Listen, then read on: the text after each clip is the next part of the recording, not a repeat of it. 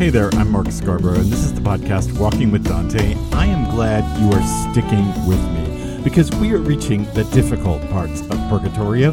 Canto 10, that's where we are right now, and lines 1 through 27.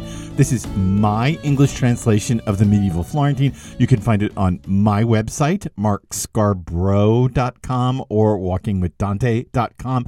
You can read along, print it off, make notes on your own, print off, all that kind of stuff. Unfortunately, it's not a facing page translation. You can find those elsewhere. Lately, I have been much in love with the Esalen translations of Purgatorio. We are entering the parts of Purgatorio where souls are actually purgating. If you remember in our read-through, we found these souls on this first terrace or cornice of Mount Purgatory.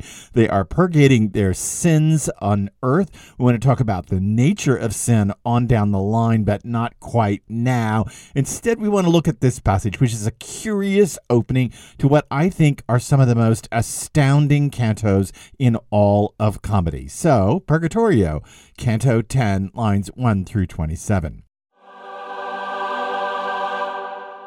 Once we were inside the threshold of the door, the one that those souls with their wicked love cannot use since they make the straight way appear crooked, I heard the noise that signaled it had shut again. If I turned my eyes back to have a look, how could have I made a worthy excuse for my fault? We then climbed through a crack in the rock. It turned one way, then another, almost like a wave as it retreats, then comes forward. We've got to employ a bit of skill here, my leader said, if we want to stick close to this side or that, depending on which gives us room. Doing so made our steps quite deliberate. Meanwhile, the waning moon had found its bed and lain down to rest as we finally got out of that needle's eye. Although we were free and out in the open in that spot where the mountain pulls back to make a little space, I was exhausted. Plus, we were both uncertain of the way ahead. We rested at a flat spot that felt more lonesome than a path through the desert. Measured from the edges drop that bordered out over the emptiness to the base of the steeply ascending mountain wall, the ledge was no bigger than 3 times a person's body. As far as my eye could take its flight, now toward the left, then toward the right, the terrace seemed to stretch out with the same depth in front of me. Before we get started on the explication of this passage, let me just tell you where we're going to go. I'd like to talk a little bit about this opening bit of Canto 10 because I find it very curious. Then I'm going to talk a little bit about that door and the opening and closing of it and a long tradition about that door in commentary that I'm not sure I agree with. And, who am I to disagree with all these hundreds of years of Dante's scholars, but I'm not sure I buy it exactly. Then I want to talk about this climb, and mostly when we get to the climb, I want to talk about the poetry in the medieval Florentine, which is something we rarely do, but it's really important to notice it here, and I'll explain why when we get there. And then finally, I want to talk about the end and this bit about bordering out over emptiness and the drop and the emotional space created at the end of this passage. Let's start out with how Canto 10 opens. We now begin, as you well know, the cantos of the purgations of Purgatory. And this is what we would expect of all of Purgatory. But what is interesting, and perhaps I'm saying a little bit in advance here of where we are, but let me just say, what is interesting is that only 18 of the 33 cantos of Purgatory are taken up with actual purgation. And in fact, some of this bit about purgating is taken up with disquisitions and sermons toward people. It's interesting how little of Purgatory is actually about purgation. The first 9 cantos were about ante-purgatory, the place before we get through the gate. And these souls were not technically yet purgating themselves. They were waiting. And it's interesting that Dante feels he needs to build up this much waiting space. It's as if those neutrals in hell. Remember them, the neutrals, before limbo? It's as if that canto of the neutrals has blown out to this extended entryway. It's not even an entryway, this extended front porch of purgatory. The entryway implies you're through the door. So this is like the front porch of purgatory. 9 cantos worth of it. Through the excommunicated, those who died violently, the kings, princes, and warlords who neglected their more celestial duties for their terrestrial power. All of that happened, and then, as you'll discover, we have a huge set of cantos at the end of Purgatorio that are not necessarily about purgating, although there's a little purgation in them from the pilgrim himself, but not from the others around him. So we'll talk about all that when we get up there. But if you just think about this passage I just read you, this is what I find so curious. If you're just reading this for the first time, and I know we've had a read through of it, but if you're reading this for the first time, you actually have no clue what is about to happen. Yes, I've told you that the souls are going to be purgating themselves. We've read the first 12 cantos. We kind of see this already. But step back from it. Pretend that you don't know anything and that you've come upon this passage for the first time. Think about what has happened.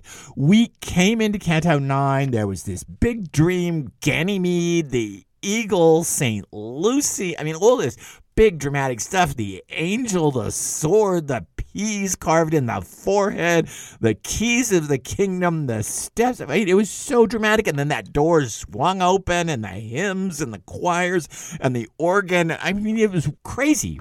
And then we get here and it just evaporates. Think about the emotional charge. Now, I know there's all kinds of intellectual ways to think about this, but think about it on an emotional level. This is like the post-Christmas letdown. This is like planning for something for a long time, a wedding, an anniversary, a birthday, a celebration, a party, planning for it for a long time, and then it's happening, and it's great, choirs and angels after all, and then you come out on the Tuesday following, 48 hours later, and you're left with this kind of, well, what do I do now? We had such a dramatic time in Canto 9, and then we just find ourselves in this place that's empty, that's quiet. Think about the way that the words lie here. There's an existential void, but there's also a literal void. The ledge goes out to il vano, the emptiness. And there's a readerly void here. That is, you have been geared up and so much action as the reader, and you come out into this, and it's like, oh, wait, this is quiet and deserted. What happened to all that singing? What happened to all those choirs? This is, of course, traditionally Dantean technique, setting up the sequence before you see people involved in it, setting the tone and the place. Remember the blasphemers when we come out of the wood of the suicides in Inferno, and we get the description of the brook running down through the burning sands, and if you stay on the banks of the brook, the falling fire doesn't hit you. Remember all this bit? And then we finally start to see the blasphemers like Capaneus, and then finally Brunetto Latini and others. Okay, that's a typical Dantean technique. Set the scene and then set people in the scene, which is what's going to happen here. But this is so extended. We've had 27 lines of this passage. And yes, there is a very difficult climb, the second difficult climb of Purgatorio. But at the same time, it all keeps wrapping back to the waning moon has gone to rest, the emptiness, the void, the deserted path. It's a direct contrast to the crowds that greet Charon and Minos in Inferno when we come to major demarcation points. There's all those crowds like leaves falling before Charon. There's all those people in front of Minos waiting to be thrown over the ledge as he wraps his tail around them. And here it's just quiet. And I would just encourage you for a moment, as I've already said, but I want to say it again, and I would just encourage you to think about this as emotional space, not intellectual space. What does it feel like to have come out of so much sound and fury and end up here at a deserted track with no one around? All right, now let's look at the passage. Before we continue this podcast, let me say it would be great if you could find a way to support it.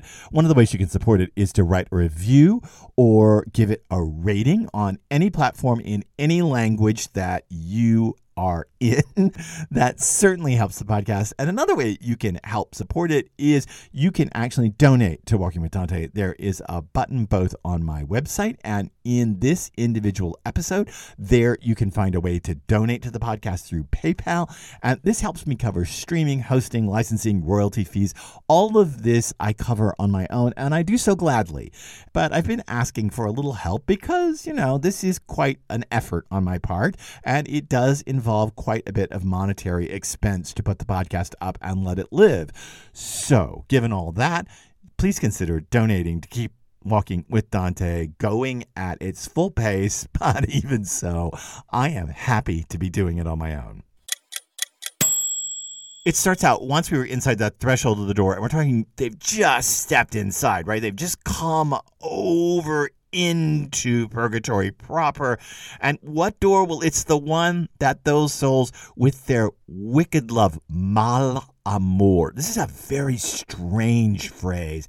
Bad love, ill-formed love. Can amor be bad? Apparently, there's a way it can be deformed, twisted, wicked, evil. Interesting that love, which is the prime virtue for a Christian, love can be evil, mal. Those with their wicked love cannot use because they make the straight way appear crooked. This is a standard Christian trope, goes all the way back to the early days of Christianity about the straight way to redemption versus the crooked path that leads to damnation. And it's going to play out in this passage a little bit because the path going around the mountain is circular, but it's pretty flat and straight. That's certainly here. And also, the crookedness does play out a bit in this passage because they do have to climb that very crooked crack in the rock. Is that crack evil? No, not. But it seems to be that you have to purgate yourself of the crooked, cracked ways before you can get on the straight path. Boy, I don't have to go back to psychotherapy to explain that to you, do I? I don't think so. Anyway, Dante gets through it, Virgil gets through it, and then Dante hears a noise that signaled it had shut. Notice that this is a noise that says that door, the gate of purgatory, has closed behind them. And then Dante adds, if I turn my eyes back to have a look, how could I have made a worthy excuse for my fault? Remember, the angel said, don't look back. Whatever you do, don't look back. We talked about Orpheus. We talked about Lot's wife. We talked about all of that. There may be a bit here about Jesus who says to his disciples that once you set your hand to the plow, you don't turn back and you don't turn away from the plow. But what I really want to focus on is that noise, the noise of the doors shutting. There are a lot of critics who talk about this. I mean, it's obvious, right? Because there were hymns and choirs and organs when the door opened. I mean, it was quite jubilant and quite beautiful. And oh my gosh, we're walking into the big cathedral and we walk into utter uncompromising silence. We were, to put it bluntly, promised more, right? I mean, I was promised that when I got in here, I was going to have choirs and organs. A lot of critics say that this is a grating noise when the door shuts, and that's because it's seldom opened. But I'm not sure. The Florentine is pretty static here, and it's basically just hearing a noise. Sonando la senti. It doesn't really have a grating sense to it. I mean, I heard the sound, the sense, the feeling. I heard the sensation. I mean, you don't actually, the door's so big, you kind of feel it in your body. Sure, okay, I can buy all of that. But I don't know. I don't know that this is so much of a grating sound. Dante scholars want it to be a harsh, bad, horrible sound because they want to say that Dante is saying the door is seldom opened. But that contradicts what the angel said. When the angel said, I'm supposed to err on the side of opening the door rather than keeping it closed. And there are crowds ahead of us up in purgatory, so I'm not sure that the door is seldom open. What I am sure is that there's a different vibe here, to use the contemporary term. When it opened, there was a certain vibe, and now when it's closed, the vibe is very different, and it has a very solemn, quiet feel, and you hear that door closing, and it's almost scary. I'll give it that, because there's no going back now. But at the same time, it is this feeling that not anticlimax, but post-climax. And it's not a joyous relaxation. It's more of a feeling of, well, now what? So now what is the climb? Let's just read those lines. It's lines 7 through 16. We then climb through a crack in the rock. It turned one way, then another, almost like a wave as it retreats, then comes forward. We got to employ a bit of skill here. I want to talk to you about this word in a minute. My leader said, if we want to stick close to this side or that, depending on which gives us room, doing so made our steps quite deliberate. Meanwhile, the waning moon had found its bed and lain down to rest. The moon had been full, we know, on Thursday night in the dark wood at the beginning of Inferno. And we now know that we are at Monday morning in the chronology of comedy. There is a reference to the moon in Inferno 20, line 127, and now the moon is waning. So again, the moon was full, and Dante is clearly keeping track of time, so several days have elapsed, and then they get out of a needle's eye. There are two New Testament verses in here. One is in the Sermon on the Mount with Matthew, the Gospel of Matthew, chapter 7, verses 13 through 14, where Jesus says that narrow is the way to heaven, but broad is the way to destruction. I'm paraphrasing, but along those lines. And if you remember, the gate of hell was very big and open and anyone could pass through it. And now that we get into purgatory, it's tight and narrow and crooked up this crack in the rock, a little dangerous, difficult climb. And then they get out of the needle's eye. And this is a reference to, again, the Gospel of Matthew, but now further on in the Gospel at chapter 19, verse 24, where Jesus says it's easier for a camel to go through the eye of a needle than it is for a rich man to enter the kingdom of God. That's certainly the way this works out. This seems to be that very needle's eye, that it requires, and I'm playing on what's ahead, it requires a bit of effort, it requires a bit of humility. Nobody gets up this thing easily. Nobody can get through this pass easily. Mostly what I want to do right here is just focus on the Florentine for a second, because here's the thing. Dante has slowed the plot down a great deal, and the plot slows down a lot in Purgatorio, which is why many people have problems with it. I love Purgatorio because it, for me, is about art and the production of art and why humans make art, as we will come to see. But for now, what we notice is the plot has slowed down. Think about Inferno. You know, we got 10 Malabulgia and 4 Cocytus, and right, we've got just all of this unbelievable fast stuff we got to get through, and 3 Circles of the Violent. I mean, it's just bang, bang, bang plot with some digressions. Now we're going to slow down a great deal, and when we slow down, Dante has a chance to practice the art of poetry more. Dante seems to be signaling this to us because Virgil does say, to get up here, we need more arte. We need a little more arte. Un poco d'arte. We need a little more art. So the idea here is a bit more art. What do we want to say? That, you know, skill, craft. But the word art is starting to take on modern connotations of art in Dante's day. So while it is skill and craftsmanship, we got to be wily to get up this crooked cleft in the rock. At the same time, Dante, in my books, is signaling us to pay attention to the art of comedy, and the art of comedy is found in the language. Let me show you a couple places. When I translated it, doing so made our steps quite deliberate, that line. Let me give you the line in the Florentine. E questo feci I nostri passi scarsi. In this way made our steps slow, deliberate, as I translated it. This line is kind of amazing because the line slows down. You cannot say I nostri passi scarsi fast because of all those E's and those hard sounds, scarsi. You can't just blow this line through. It slows down and it feels like footsteps, right? I nostri passi scarsi. It feels like it's stepping along slowly. And because of the very pronounced rhythm in the line, it actually slows down. So Dante is using the poetry itself to slow down. And in fact, the rhymes here are ugly. That scarsi rhymes with accostarsi and ricocarsi. These are very tough words. They're hard to say. They have some really grating sounds in them. Ricocarsi. They have this kind of toughness about them. And in fact, if you even look even closer at the passage, you'll notice a really interesting bit in the rhyme scheme. That is that arte, skill, craftsmanship, but also art, is bound in a rhyme with parte on either side of it.